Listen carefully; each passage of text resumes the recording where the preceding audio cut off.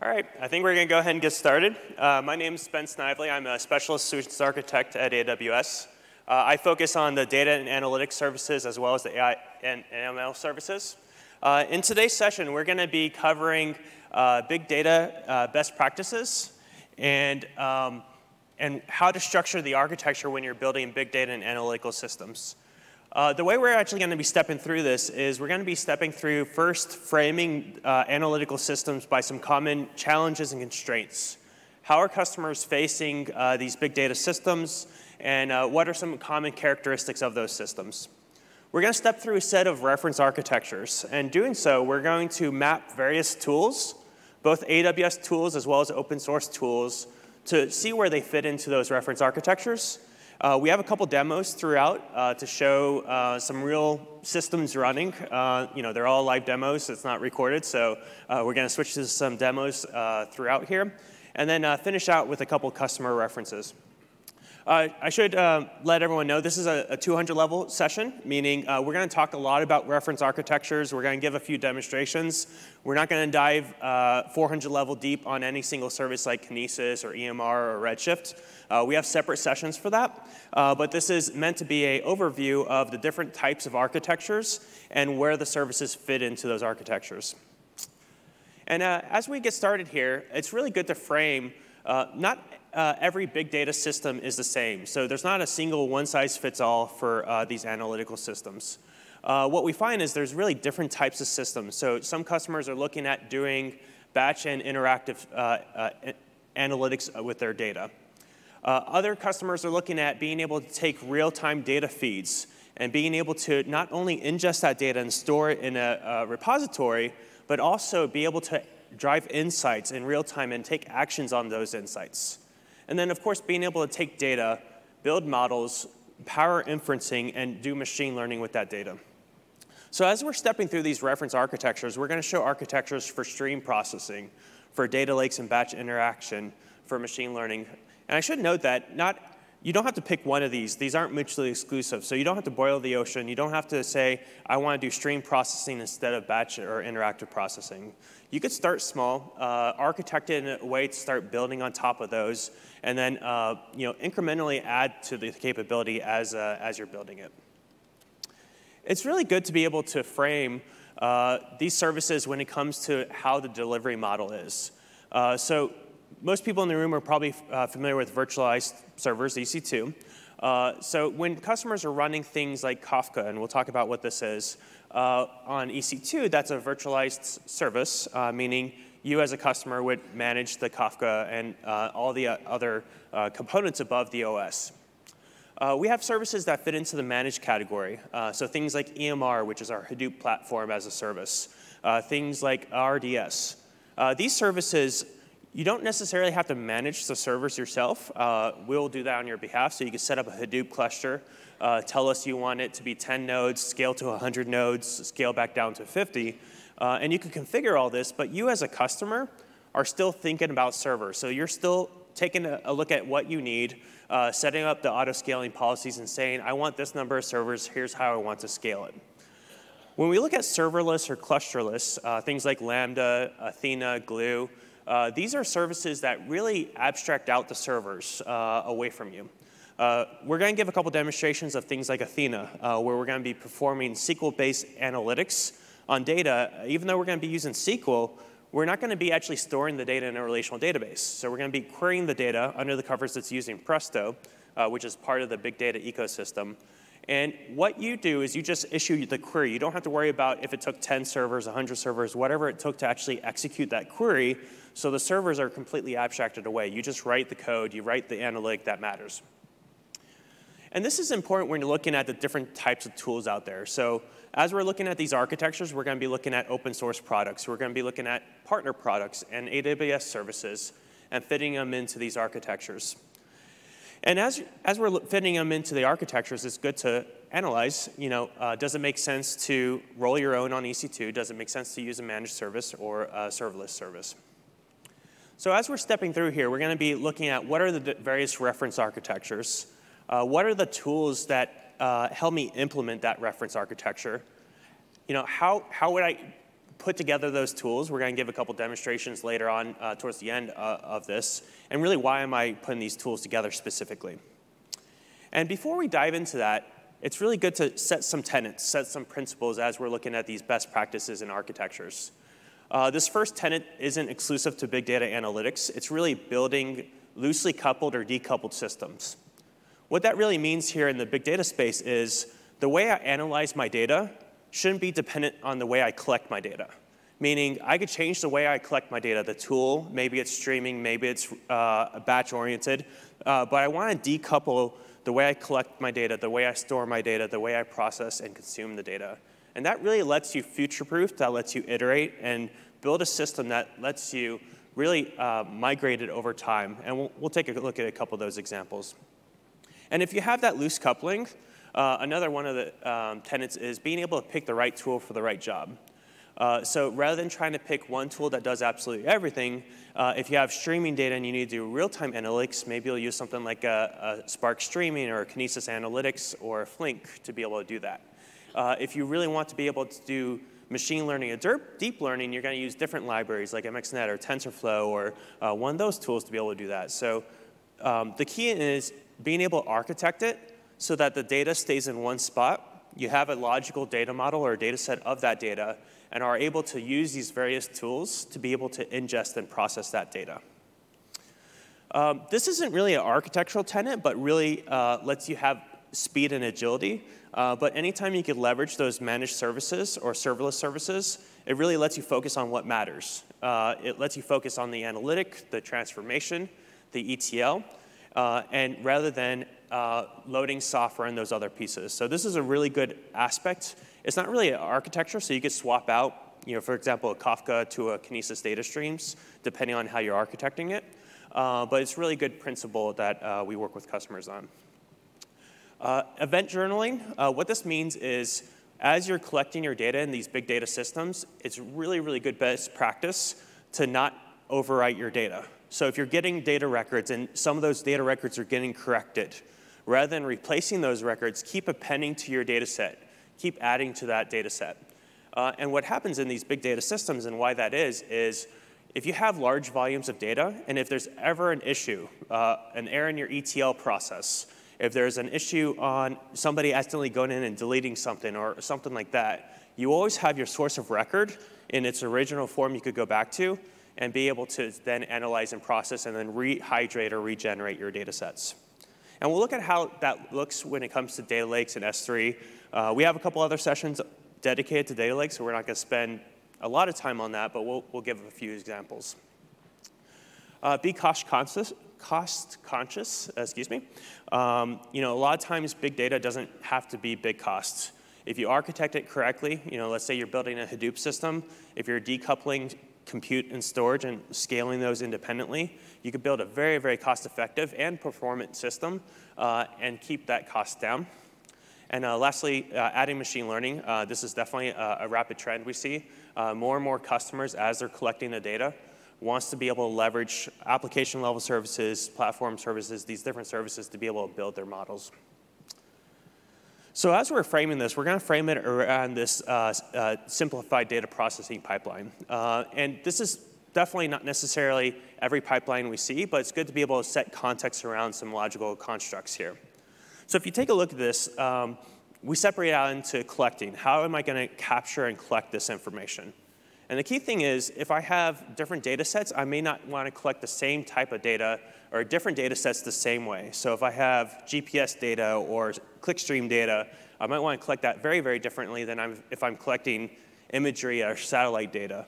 So as we're stepping through these architectures, we'll categorize these services into what they're good at in these different phases, being able to collect, store, process, analyze, and consume the data.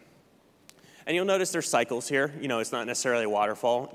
Oftentimes you collect and store the raw data.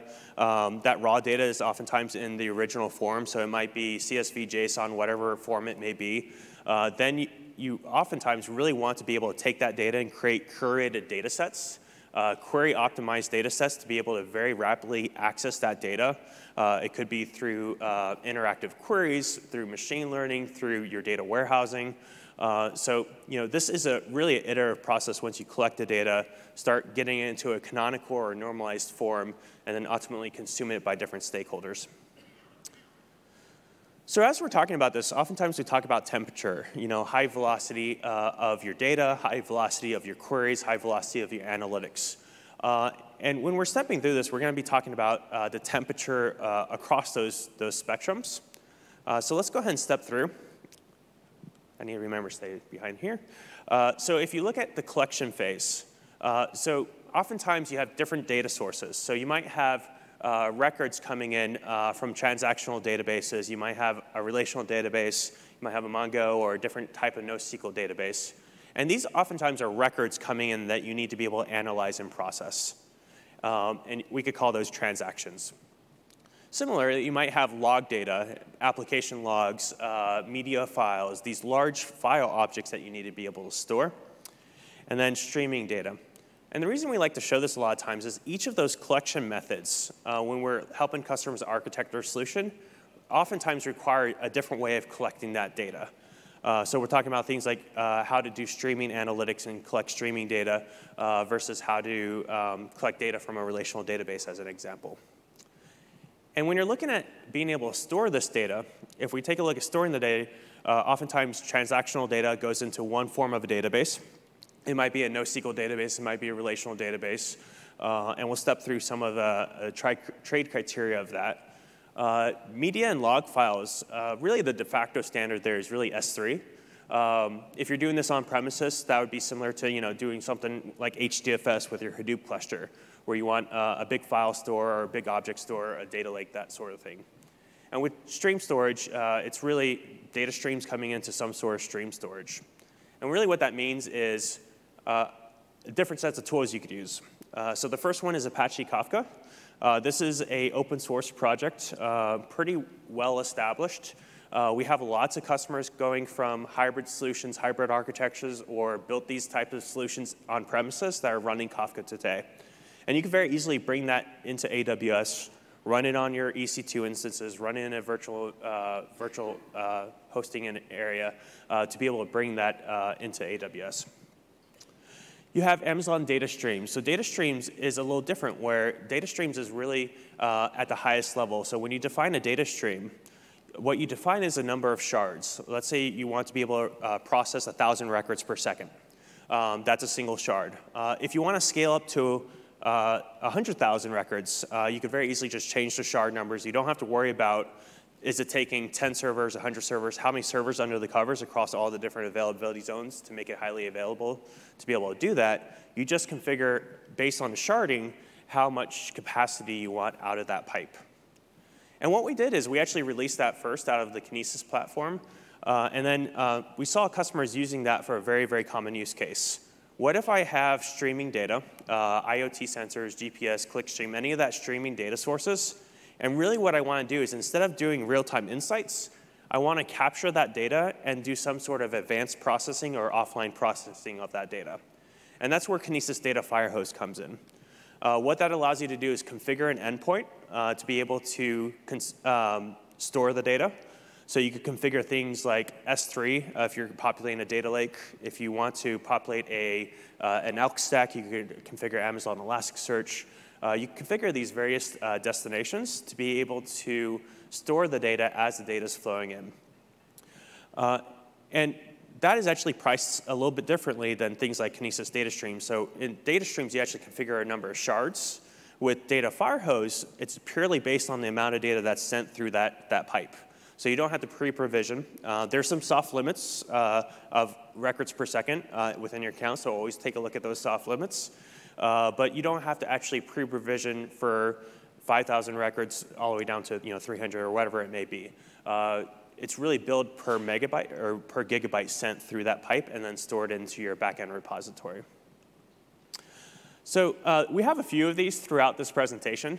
Don't worry, these are all going to be on SlideShare as well. But here's some of the trade criteria of what type of stream service to use. And one question I like to ask a lot of times when customers are looking at things like, for example, SQS versus Kinesis. SQS is a really, really great service. It allows you to have reliable queuing within AWS. But if you really need to be able to have a one-to-many fan-out, if you have streaming real-time data that needs to be able to process and reprocess later on, that's really where stream storage comes in, versus have one consumer take a message off the queue, have a visibility timeout, that sort of thing. So if we then shift over and look at object storage now, S3 is really the de facto standard method of storing objects or storing files out into the cloud here. And what it allows you to do is really build your data lake or build that object storage very, very robustly. And what I mean by that is you could very easily run lots of different analytics on S3. It's really natively supported by a wide number of tools, including the Hadoop ecosystem, including our service called EMR, our Hadoop platform, but also our partner products, Cloudera, MapR, Hornworks. They're all able to talk to S3 natively to be able to read and process that data. We're actually going to give a couple demonstrations here in a moment, processing data directly out of S3 through EMR, our managed Hadoop platform, using SageMaker Jupyter environment to be able to show a couple demonstrations. The other really powerful thing, and it's interesting, I came from an environment where before joining AWS about 4 years ago, I actually built a set of large Hadoop clusters on premises. And if you would have asked me before if you decoupled compute and storage, like back when Hadoop was coming out, people would look at you like you're crazy because that was the whole premise of MapReduce, right? You wanted to bring the compute to the storage and be able to process that. What we're really finding is both through this evolution of these types of analytics, things like Spark with the RDDs and the data frames, Presto, these different types of analytics, as well as how it's architected to be able to talk to S3, you could really very, very performantly decouple this compute to the storage and still run these Hadoop-based workloads really, really effectively. We have customers like FINRA running very large HBases purely backed by S3. So they're not using HDFS for their different log files and stuff like that for their HBase. They're talking directly to S3 for all those artifacts. So you could architect it so that it's very, very performant. We do have some edge cases working with customers where they want to cache that data, be able to store that data locally. S3 oftentimes still becomes the source of record, and we have services like S3 Disk Copy. It's a library you could run to create caches of that data on your cluster to be able to have, if you really do have the repetitive reading off of disk over and over again, maybe it's an old Pig or Hive job that is constantly running on that data set. With S3, you get a crazy amount of number nines, 11 nines of durability. I think that means that if you store 10,000 objects, you might on average lose one in every million years. So tremendous data reliability. I'd never achieved that when I was building on-premises Hadoop clusters. You also don't have to worry about data replication within the region. So if you're actually building these systems, a lot of times you have to worry about replicas or copies of the data within the region. With S3, you don't have to worry about that. That's all handled under the covers. That's one of the reasons you achieve that, or we achieve that durability number. It's very, very secure and low cost. So let's talk a little bit about data tiering. So when it comes to data tiering, we actually just announced, it doesn't have it on the slide, we actually just announced a new intelligence tiering. I don't know if you guys saw it today. So imagine there's a line on this slide that talks about that as well. But with data tiering, you could actually tier your S3 storage based on different classes. So the very frequent data that you're always accessing is usually in standard. You have infrequent access, you have Glacier. We have a report you could run called the S3 Analytics report that would tell you, which objects it recommends to be able to shift between the storage tiers. I should mention, we do have customers still leveraging things like HDFS. When you launch a EMR cluster, which is that Hadoop managed platform, or when you launch one of our partner products running Hadoop on AWS, there's still HDFS, there's still Scratch space, there's still that location to be able to have, to be able to very rapidly read and write from. S3 just becomes that source of record that is always referred back to. So we've talked a little bit about streaming, we've talked about object storage. We're going to dive a little bit more into databases and then give a few demonstrations of these things here. So when it comes to databases, there's really a wide number of databases that are out there that you could use. The top two really are caching services. So Elasticache allows you to do Redis or Memcached. We have DAX, which is really a DynamoDB front end that has a write-through cache to be able to cache your DynamoDB. Neptune, one of my many favorite new services, to be able to have property graphs or RDF graphs and be able to do very, very rich graph queries against your data set. DynamoDB, which really allows you to store key values or JSON documents within it. And then RDS, both kind of vanilla RDS that lets you run a wide number of different engines as well as Aurora. And you might ask, which tool should I use? If I'm building a system, should I use a graph database, or should I use a document storage, or should I use a traditional RDBMS? And really what we find here is really choosing the best tool for the job. And the way we help customers choose that is through a set of questions. So if we take a look at some of the questions that we oftentimes ask customers, it really stems from things like, what is your data structure? Do I have a very fixed schema? Am I doing key value lookups? So if, a great example is if I'm storing tons of session data and I want to store that in a Dynamo or a key value store, it's very, very easy to be able to store that and retrieve it based on a key. Is it very, very relational data and I'm constantly traversing the graphs and doing different properties on that graph? So the data structure itself will help you very, very easily dictate kind of what the right tool for the right job is. But also the data access pattern. I have a lot of discussions with customers on, should I use Aurora or should I use Redshift? And really, the way the data gets ingested and the way you're using that data will help you answer that pretty quickly. If it's a very, very high throughput transactional data need, then Aurora is a great option. If you really need that analytical capability, you really need a OLAP rather than a transactional database, then that's where we see customers use Redshift. I'm going to put the clicker down. So here's one of my favorite tables that I promised you guys will have a ton of throughout the session here. So within here, I highlighted two different rows just to call out. So if you're looking at these different options, one of the key things is what's the use case? The use case, in my opinion, should really drive the major decision here. If it's log data, you notice we'll call out Elasticsearch. If it's OLTP, very transactional, something like Aurora. So the use case will really drive a lot of that, but also that shape of that data. What does that data look like that's needed to get stored? The other thing I should mention is a lot of these services either runs at the regional level or runs within your VPC. And when you're looking at architecting your solution, it's good to be able to look at these services and say, this service is really one that runs in my AZ, for example, or in my VPC, for example, RDS. RDS runs, you get an ENI, a network interface within your VPC. Versus something like a DynamoDB. DynamoDB operates at the regional level. You don't have to worry about replicating that across AZs. We do that for you. You can set up endpoints within your VPC.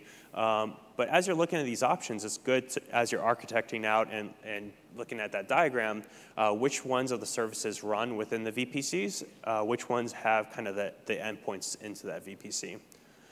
Even things like S3. S3 is a regional service.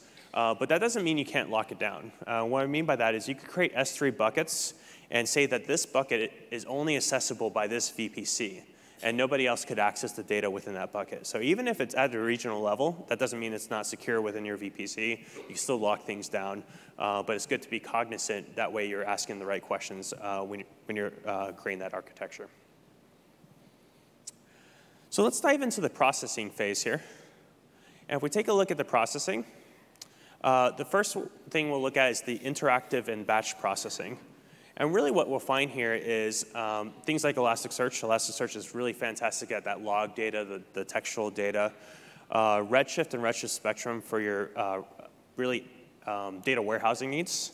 Athena, one of my other favorite relatively new services, not that new anymore, where you could actually perform SQL-based querying against your data as it lies on S3. One of the differences between something like Athena and using S3 Select, if you're familiar with that, is Athena is really operating at a logical data set level within the catalog of Glue, rather than doing a selecting of data out of a particular object out of S3. So you could actually have a suite of objects that you're querying over, do complex queries over using something like Athena versus another way of doing different types of gets. S3 Select, really fantastic, but that's one of the differences between Athena and that. And of course, EMR, it's really our Hadoop and Spark ecosystem as a service. Lets you run various platforms, applications. You could actually bootstrap it to run a wide number of tools. It's actually interesting. EMR is one of the services we offer that's really a managed service. You configure how many servers you want. We'll install the Hadoop. If one of the nodes goes down, we'll relaunch it, all that jazz. What's really interesting about it, though, is you actually have root access to the EC2 instances that EMR is using. Most of our managed services, you actually don't have that access. Most of them, like things like RDS, you have a ENI endpoint that you could connect into. You could perform database functions, but you don't necessarily have SSH access into that service. EMR is different, where you actually have, and you actually see the EC2 instances that that service is using and launching and managing on your behalf. When it comes to real-time analytics, really if you're looking at the Hadoop ecosystem, the number of services that do real-time analytics keeps growing. You have Spark Streaming, Flink, things like Storm to be able to run real-time analytics. What's interesting is Kinesis Data Analytics allows you, it's very similar to how Athena lets you query your data objects at rest in S3 using SQL, even though it's not a relational database. Data Analytics lets you perform SQL-based queries on your real-time data, even though it's not really in a database. So it lets you connect, write SQL, things like tumbling windows, random cut forest, different sorts of expressions to be able to analyze that data. It's really easy to write because most people know SQL. But then under the covers, it's going to be processing the data in real time off of your feed and then sending it somewhere else. One thing that I should mention, sometimes I work with customers, and with real-time analytics, it's a very valid question to ask, what's my end-to-end latency from when I publish a message to when I start processing and then get the final insights out? And the tool that you use here that's a really important question to ask as you're picking the tool that you're using. And let me give you a real example. So today, as it stands, AWS Lambda is really fantastic. It lets you write your functions. You can set up an event trigger for Kinesis off of that. But what happens with that is it actually pulls every second off of the event queue. What that means, if your end-to-end latency needs to be less than a second, you really shouldn't be using something like Lambda today because it's pulling every second. It could be more than that. So that's where you'd use something like a KCL or another approach in those examples. So that's why there's these different services, different ways of writing your analytics, different latency requirements for those. And then predictive analytics. There's a lot of sessions and a lot of updated diagrams from the one that you see here that lets you build different types of machine learning algorithms on the platform. And the key thing I wanted to point out here is when you're looking at the architecture of your data system is really just making sure the data is easily consumable using open standards. So it doesn't necessarily matter if you're using Parquet versus RRC for a lot of these systems. As long as it's in an open standard, those are two column-oriented formats. Or if the data is in CSV versus JSON versus different formats. The key is really to have the data in a form that's very easily consumable and used by a lot of these different tools, including the machine learning libraries. The platform, for folks that aren't aware, at the very highest level, we have application services. These are really built to be able to be consumed by anyone. They're very, very simple APIs. So if I want to do a transcription of a feed, and I want to get the transcription of that, I could just do an API call, point it to my audio file, and get the transcription out. These are powered by machine learning and deep learning. They're always getting better over time, and it's really, really easy to empower my system with these intelligent capabilities. And there's really a suite of these, and this number is constantly growing. And then at the lower level, we have things like SageMaker. This is really where a lot of the data scientists live, being able to build their own machine learning models, have a managed platform such as the Jupyter environment to build those models, plug into the catalog, and be able to run model endpoints, that sort of thing. So if we take a look at here, you'll notice we kind of color-coded, the real-time data is definitely the fastest. When we're looking at things like Elasticsearch, Athena, Presto, Spark, those are all very, very fast. If you're really looking at things like Hive and Pig, those were some of the original analytical tools out of the ecosystem that got developed. Those tend to be a little bit slower. They're actually under the covers still running kind of old school MapReduce to be able to run those analytics and then write the results out. So here's a couple of slides here. These are going to be on SlideShare, so I'm going to skip over a couple of them. And then talk a little bit about ETL. And then after this slide, we're going to dive into the demonstration. So, why do we want to do ETL? So one of the best practices is really to consume the data as it's coming in the raw form, right? Because if you're transforming the data and there's anything ever wrong, it's really hard to recover from that, along with other reasons.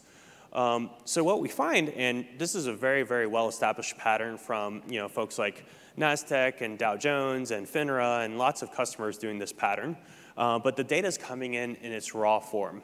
What that means is it's coming in, and then oftentimes you want to create curated data sets or canonical data sets that represent a normalized view of that data. And that's where the ETL or the ELT process comes in. And that normalized data set oftentimes is in a different format. So you might have different data sets coming in, one JSON, one CSV, and your output oftentimes will be something like a column-oriented format like Parquet or ORC, or if you have constantly changing schemas, you might do something like Avro, because it just handles changing those schemas a little bit better. And that's actually the curated data sets that get consumed even farther downstream. So to show that, I think we'll go ahead and actually dive to a demonstration. What we're going to do in this demonstration is show some raw data that we've brought in. And if we could go ahead and switch over, thank you. So what we have here is we actually have the Glue data catalog. And if we take a look here, we're actually going to look at this database. And you can't see me do my air quotes. This isn't a real database. This is really a logical grouping of data sets. And this is in my data catalog. I'll make that bigger since this is a nice big room. So this is actually a logical grouping of data sets that I have that I want to be able to analyze. So if I actually take a look at those data sets here, what you'll notice is some of these data sets are CSV and some of them are Parquet. And this is the first data set we're going to start analyzing. And this came in the raw form. So this came from New York City Taxi Commission. It's 2 gigs of data that we're going to start analyzing. And it's going to work really, really well. It's only 2 gigs of data. We don't need to transform it. It's going to be pretty performant, and we're going to start analyzing it. So to do that, what we could do is we could actually go back over here. And right now we're in the Glue data catalog. And we can actually go over here and say, I want to view the data.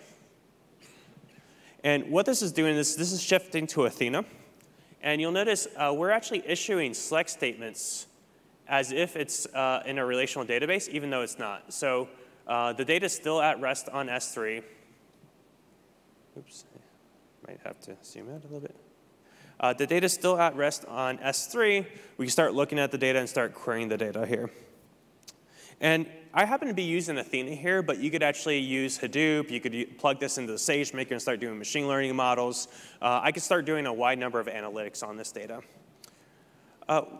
This is actually doing just a select limit 10. That's kind of quite frankly pretty boring. You'll notice it only scanned 2 megabytes. That's actually because I actually was limiting the query by doing that limit 10. If I actually do a count here in the average trip distance, this is 1 month of data. You'll notice it's about 140 million records, 14 million records. So we just queried over 14 million records in 4 seconds. Pretty interactive, right? Being able to start looking at this data, analyzing it, see what are the outliers, do some data cleaning, that sort of thing. What gets interesting is instead of 1 month's of data, what if I brought the data set in and instead I brought in about 8 years of data instead. So I'm going to actually query that data set next. Oops. Okay. And this is going to take a little bit more time. So we're actually limiting it to 2016 and 15 in the query, you'll notice. But because the data is actually structured here, we just took the raw data, we loaded it in S3. We didn't do much with the data. We just loaded it in, and we're starting to query it. If we take a look at this data, what it has is each file is actually a month of data. Each file is about 2.4 gigs. And what this is doing is this is actually scanning over all this data. It's not using like the file name, doing like a regex underscore and only looking for those years. It's scanning over all the data, finding those 2 years of data, and aggregating those results back to me. And let's see if that was the right timing for stalling. It was. 28 seconds it took to query that data and get the result back. So, it's doable. Like if I needed to do a couple queries and I'm fine waiting 30 seconds. But if this is a system powering data scientists, data engineers, maybe an application, you can't really be responding within 30 seconds here. And this is where we start going through that ETL process. So can we structure the data in a better way so it's much easier and more cost-effective to query this data? You'll notice under the data scanned, it says 207 gigs. What that means is it cost me about $1 to do this query just now, to be able to scan over it, because what's happening is it's scanning over the entire data set. And if I would have done really any query here, it's still going to say 207 gigs because it's always scanning over the entire data set. What I could do, though, is I could actually structure the data a lot better. If I actually structured the data so that each prefix on my S3 location was split out by year, you'll notice I'm actually querying it's a very similar query. I'm just querying a slightly different table here. And if I type it in right, if I actually now query this, what's going to happen is it's actually going to do partition elimination. So the way this data is actually stored on S3 now, just to show everyone, is if we actually go back over here now and look at the partition data set and this data, you'll notice that in S3, there's actually a prefix where it says year is equal to 2009, year is equal to 2010. And each of those prefixes, or directories, it's object storage, not file system, but directories, when I do that query, I don't need to be cognizant that the data is stored in here. I just do my query saying year is one of these two. And the systems, if it's Athena, if it's Redshift Spectrum, if it's EMR, automatically knows how that data is stored through the catalog and is able to query that data. So over here, you'll notice this took 15 seconds to run now. So about half the time. It scanned 9 gigabytes, so that cost me about 4.5 cents. So same query, before it cost me $1, now it cost me 4.5 cents. What I could also do, though, is if I actually structure the data as Parquet, Parquet is a column-oriented storage. What that means is rather than storing rows of data together, it actually stores column blocks together. And the reason why that's more performant is a lot of these queries aren't actually pulling a single row out for like a database would if it's like a transactional database. What it's doing is it's aggregating over a lot of different data sets. It's doing group bys over different columns, and it's doing a subset of the columns. And by storing it column-oriented, you'll actually notice usually a very, very order of magnitude performance difference here.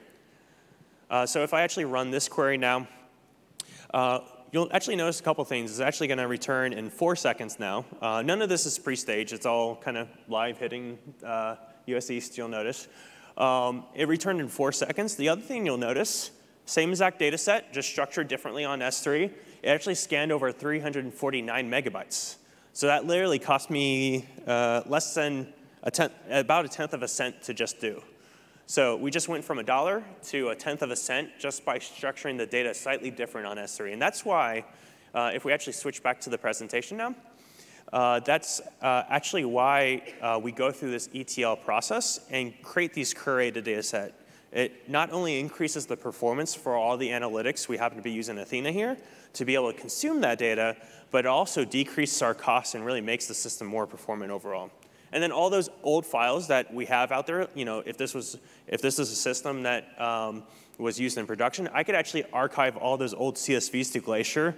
I have them if I ever need to rehydrate them, and then all the users would actually be querying that Parquet partition data sets to be able to analyze their data. We have more cool demos, I promise. In 20 minutes, we'll see if I get there. So here's some of the different trades of which ELT, ETL tool to use in different scenarios. Really, Glue is fantastic if you have data lake requirements, if you're querying external data sources, moving large data sets. We have Data Pipeline that many of our customers are still using. A lot of questions I get a lot of times is, should I use something like DMS with schema conversion tool, or should I use something like Glue if I have a relational database? And a lot of times that becomes a question on how much data is getting transformed, how much manipulation of the data has to happen, and also over time how you want to populate the destination. So things like Glue are really fantastic. You could take the data set, you could create different fused data sets and store it back to a Redshift or one of those data repositories. But if you need to do CDC, change data capture, things like DMS or one of our partner products is really where those shine. Glue today doesn't actually do something like a change detection. You're issuing queries and you could do your own where clause, but it's not doing the binary logs of the change detection like a lot of the partner products and DMSs. So going a little bit to the consumption model now. I get asked sometimes, what type of BI or what type of UI should I use in this type of solution? And what we find is really depending on what the user is and what function that they want to perform, oftentimes they'll use different tools. So if you tried to put a business user in front of a Jupyter notebook, I'd hate to see what happens there. And likewise, if you actually put a data scientist in front of like some whiz-bang dashboard and didn't give them access to the data, that would actually probably be just as bad. So in these solutions, you'll actually find a suite of different UIs being used to be able to perform these analytics. So Jupyter is used quite a bit within the data science space. There's really two common patterns that we have customers use Jupyter today. SageMaker, which we're going to demo here in a moment, allows you to have a managed Jupyter environment running both Jupyter as well as Jupyter Lab, which we're going to show in a moment. You could also run managed Jupyter or managed notebooks right now on EMR. So if you're really just looking at the Hadoop ecosystem, we actually launched a feature where within EMR, our managed Hadoop platform, you could also run those notebooks. Of course, there's like the AlkStack and Kibana to be able to do log analysis. We have partner products like Splunk and Tableau and MicroStrategy. And sorry if there's any partners in the room that I missed you, but a wide number of different partner products to be able to perform that capability. So if we're putting all this together, I know it's an eye chart, but we kind of have this data flow where you have the various data sources flowing in, different repositories based on the requirements that are needed to store that data. One of the key callouts I'll make that wasn't on the previous diagram is that ETL process. How can I take my data, create it in the most consumable method for different types of users to be able to process and analyze that data? And then ultimately getting it to drive insights, to be able to answer business questions, that sort of thing. So we're going to step through some design patterns now. And kind of shifting back to that data temperature. And if we take a look at that data temperature, we actually have real-time data. So over on the left-hand side, things like Kinesis. We have databases, transactional databases, and all the way to data lakes, cold storage, that sort of thing. If we take a look at the streaming versus interactive versus batch, what we have is we actually have streaming analytics done off of a streaming data source. I just like to show this because it's intuitive when you say it, but it's nice. Oftentimes it takes saying it where you have streaming analytics obviously off of a streaming source. You wouldn't necessarily do streaming analytics off of S3 per se. What you have is you could actually have interactive analytics off of a lot of these data sources. If you have a streaming data source and you want to really perform interactive analytics, the most common practice is to actually take the Kinesis stream or take the stream, pipe the data to S3, and then using the suite of different tools that you have available to you to be able to process that data once it hits S3. And we'll talk about a couple customers in a moment that are doing exactly that. And then finally, kind of the batch processing that might be using Hive, it might be using AWS Batch, that sort of technology. So let's step through kind of examples of all these. So data streaming in, very often you want to be able to run real-time analytics on that data. So you could use Kinesis Data Analytics. You could use the KCL, the Lambda, EMR with Spark streaming, those sorts of things. From there, you might want to be able to run real-time predictions on that data, maybe through like a SageMaker endpoint. SageMaker endpoints allow you to build these models, have an endpoint that these services could call, and then once you actually call that endpoint, if it's outside certain thresholds, you could actually then alert based on certain notifications, send all that data to S3, and then finally create these materialized views or app states. And this is an area where if you have a need to be able to create KPIs, performance indicators, this app state is really one of the core kind of architectural components I see a lot of customers use, where it might be a caching like a Redis or a Memcache, or it might be Dynamo. We'll actually show an example of a customer using DynamoDB with API Gateway with a real-time flow here in a moment. Actually, we'll do that next here. So the first of two examples that we're going to run through, these are real customer examples, is Hearst. They're a media and information company. They have a wide number of different channels. They have magazines, newspapers, things like ESPN, A&E, lots of different channels out there under the Hearst umbrella. And this is actually a real flow that they have. So they have various information coming from their websites going through Kinesis data streams. Once it hits data streams, since it's a stream, you could have multiple consumers, right? One of those consumers could store my data out back into a data lake or a data repository. And then another consumer could actually build a real-time dashboard or build a real-time analysis of that data. And this is exactly what they're doing. So the data is actually flowing to a Firehose, which is storing the data to S3, which then you could really use any of these tools on. And then another consumer is going through a Lambda pipeline, hitting DynamoDB to be able to store that app state or store that analysis state, which is exposed through an API gateway, which allows you to have a RESTful endpoint defined through Swagger to be able to get the current state of that data. Another example that we're going to step through is actually YieldMo. This is, they have thousands of devices out there, mobile devices, that is getting sent through a data stream. What they're running is data analytics now. So in the first example, through Hearst, they're using Lambda. What that means is their developers wrote function codes, little functions, to be able to process the data, the real-time data, and then store the data into a Dynamo table. In this example, what this customer is doing is actually writing SQL now to be able to run the same sort of processing on the real-time feeds that they have, and then do aggregations, do filtering on that data to then store it out into their data warehouse through a Firehose and a S3 channel there. So I'd just like to show kind of two real examples as we're stepping through these architectures here. Through the batch analytics and interactive analytics, you still might have streaming data coming in. So just because I have clickstream data, I might want to start analyzing the data interactively on what certain users are doing, what different profiles of users are doing, that sort of thing. I also might have other data sources coming in S3 on a wide variety of methods. It might be through Snowball. It might be through S3 accelerated transfer, different data sets coming in at S3. I might want to integrate different data sets from organizations that might be within my company or different companies. We have a lot of data sharing happening on S3 through things like an open data program, a public data set. So there's Landsat data out there, there's genomics data, lots of different data sets being shared through S3 and then analyzed downstream by a wide number of different companies. Obviously, you can completely lock down the data within S3 as well. So as soon as the data is coming in, the streaming data could actually get flows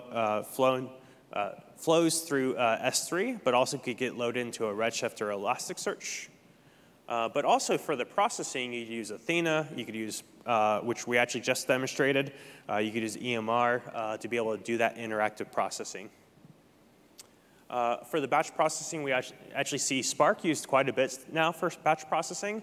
It actually used to be Hive and Pig, where the predominant language is used a lot of times.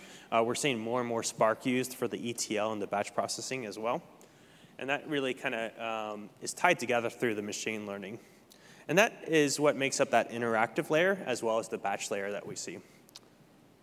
To show an example here, FINRA. They ingest sometimes about 75 billion events every day. What they're doing is they're actually taking stock information, financial trade information, and what they're really looking at doing is being able to find things like market manipulators or other anomalous behavior on the stock markets. So what they have is they have all this data flowing into S3. They actually have that canonical data issue, so they actually have different brokerage firms reporting data in different formats. It goes in the raw form, it gets into a canonical form, and then they're using a wide number of different EMR clusters as well as Redshift clusters to be able to process this data. And the reason I want to show this is just showing the flexibility of, as you're architecting your solution, storing the data in a format that is easily consumed by not only multiple types of the same service, like multiple EMR clusters, but also consumed by your data warehouse, by your data lake analytics, by your machine learnings, that sort of thing. So if we take a look at the data lake architectures, and there's some really good sessions on data lakes throughout the conference here, so definitely recommend those sessions if you're looking at building a data lake. But really, it's tying in the real-time processing, the interactive and batch processing. You'll notice S3 is really the center of the lake here, but another really important aspect of the data lake is really metadata management. Sometimes when I talk about data lakes to customers, when they ask them, what are you doing for metadata, for the governance, for the provenance, those sorts of things, it's really good to have answers for that. So the data in S3 is a really, really good start, but also having a common data language, a common metadata store, so you can use all these different tools to be able to process your data. So I think next what we'll do is we're actually going to shift over to another demonstration here showing the flexibility of how to use these different tools. We're actually going to be leveraging the same data set that we were just querying.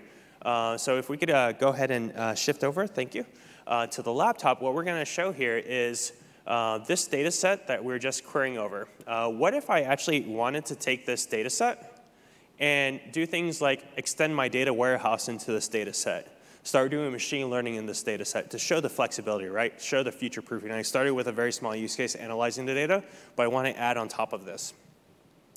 So what we're going to do here is we're actually going to launch into this Redshift cluster. So I have this Redshift cluster currently running here. And what we're going to show here is I'm going to actually connect into the Redshift cluster and show you guys the screen here. So I actually just connected into this cluster, and I'll make it a lot bigger for folks. I happen to be using pSQL here, but really I could be using a BI tool or another type of SQL tool, DB Visualizer, SQL Workbench, that sort of thing. And what you'll notice here in my data warehouse is I have my tables here, but I also have no other schemas defined. So I just have my one table defined here. What I'm going to do here is I'm actually going to define, so this is leveraging Redshift Spectrum now. So at first we were demoing with Athena. Now we're actually doing some stuff with Redshift Spectrum. And I'm actually going to create this schema. And if we actually take a look now, we actually see the schema that we just created. And the nice thing about this now is I could actually query the same data that I was just querying. So if we actually take a look at these data sets, it probably looks familiar. We're just querying the yellow, single yellow partition. I could actually take this data and use my BI tools to start querying this data. Not only that, I could also fuse the data with data that's already in the data warehouse with data that's in the data lake using Redshift Spectrum. Some really good patterns there to be able to start extending that data across the different lakes and the warehouses. But what we could do is, taking that same exact data set, we could also have this EMR cluster. So I actually launched this EMR cluster. I launched it with Hue, Zeppelin. I have different web interfaces into this. So I could use this cluster. I could run my jobs, hit that same data repository. The reason I know that is I could actually go over to the configurations of this cluster. And you'll notice a couple things. One is I actually told it to optimize it for Spark. This is really good to do if you're using EMR and you're just using Spark. Definitely set this configuration. It sets the properties for Spark to use the full memory and the different settings out of Yarn. But you'll also notice it's using the Glue data catalog here for things like Hive and Spark Hive. But what I could do now is I'm actually, instead of running things directly on that cluster, I'm actually going to launch into SageMaker now. And we're going to go into SageMaker. And we're going to go into a Jupyter notebook. And within this notebook, what we're going to do is we're actually going to start querying that same exact data sets that we had. So because it's in an open format, it's in CSV, Parquet, these different formats, I can actually go in here and start analyzing this data. So what I'm going to show here first is within here, I could actually re-execute these cells. I could actually query this data set. You'll notice this is actually the same data catalog, so that metadata management is really, really key on this. How am I cataloging my data? So in here, I could actually query my different data sets. I could actually go in here and start bringing this into a Pandas data frame now. So I actually just, through the EMR cluster, through Spark, I queried, earlier I actually queried all of the taxi data, and then through the Livy integration, I actually brought it into a Panda data frame. And over here, I could actually do all types of different Pandas things within the Spark or within the SageMaker environment now, or really the Jupyter environment that SageMaker is providing. Not only that is, if I actually want to build my own model, maybe I want to build an XGBoost model to be able to, do a regression or something like that here. What I could do here is through the Jupyter environment, I could actually trigger this, this job to run. You'll notice I'm actually specifying different node types. So definitely, if you're looking at doing machine learning, attend some sessions on SageMaker. It lets you run these Jupyter environments that have very low footprint and then spin up these training jobs that could be very, very large and auto scale up and down or really scale up based on your definition. So what I just did, though, through that SageMaker Jupyter environment, hitting that Livy server, I actually just triggered this SageMaker job. So if I actually go over to the training jobs now, what we'll see is we actually just triggered this training job all through the integration of the platform. And we happen to be using AWS products now. I could be using other partner products on some of these. I could have actually shown a Tableau or a Jaspersoft MicroStrategy, one of the BI tools in front of the Redshift rather than the pSQL. So there's a lot of nice integration through the partner ecosystem as well. If we could actually switch back to the presentation. We're going to wrap up here with like 2 minutes to spare. It's kind of how we roll. So just to wrap up, as you're building these systems, building that decoupled architecture, the way I'm ingesting data or the way customers are ingesting data versus storing it versus analyzing it, really good to decouple all those different steps so that you can use these different tools. You can swap out the best tool for the best job. Also, leveraging managed services, serverless options really lets you focus on what matters. And I will highlight the cost-conscious aspect. If you're actually pricing out an architecture and it becomes a very, very large cost, usually the way we price our services are based on the way that that service is intended to be used. For example, if I actually try to write out a lot of really small files to S3 and I cost that out, the put costs for S3 actually go very, very, very high, rather than using something like a Firehose or like a DynamoDB, which is meant for that very, very high throughput, low payload write type of architecture. So just go through that pricing exercise.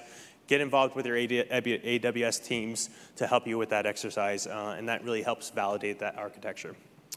So definitely want to thank everyone for their time. Please remember to fill out your reviews, and hope everyone enjoys the rest of the day in the conference.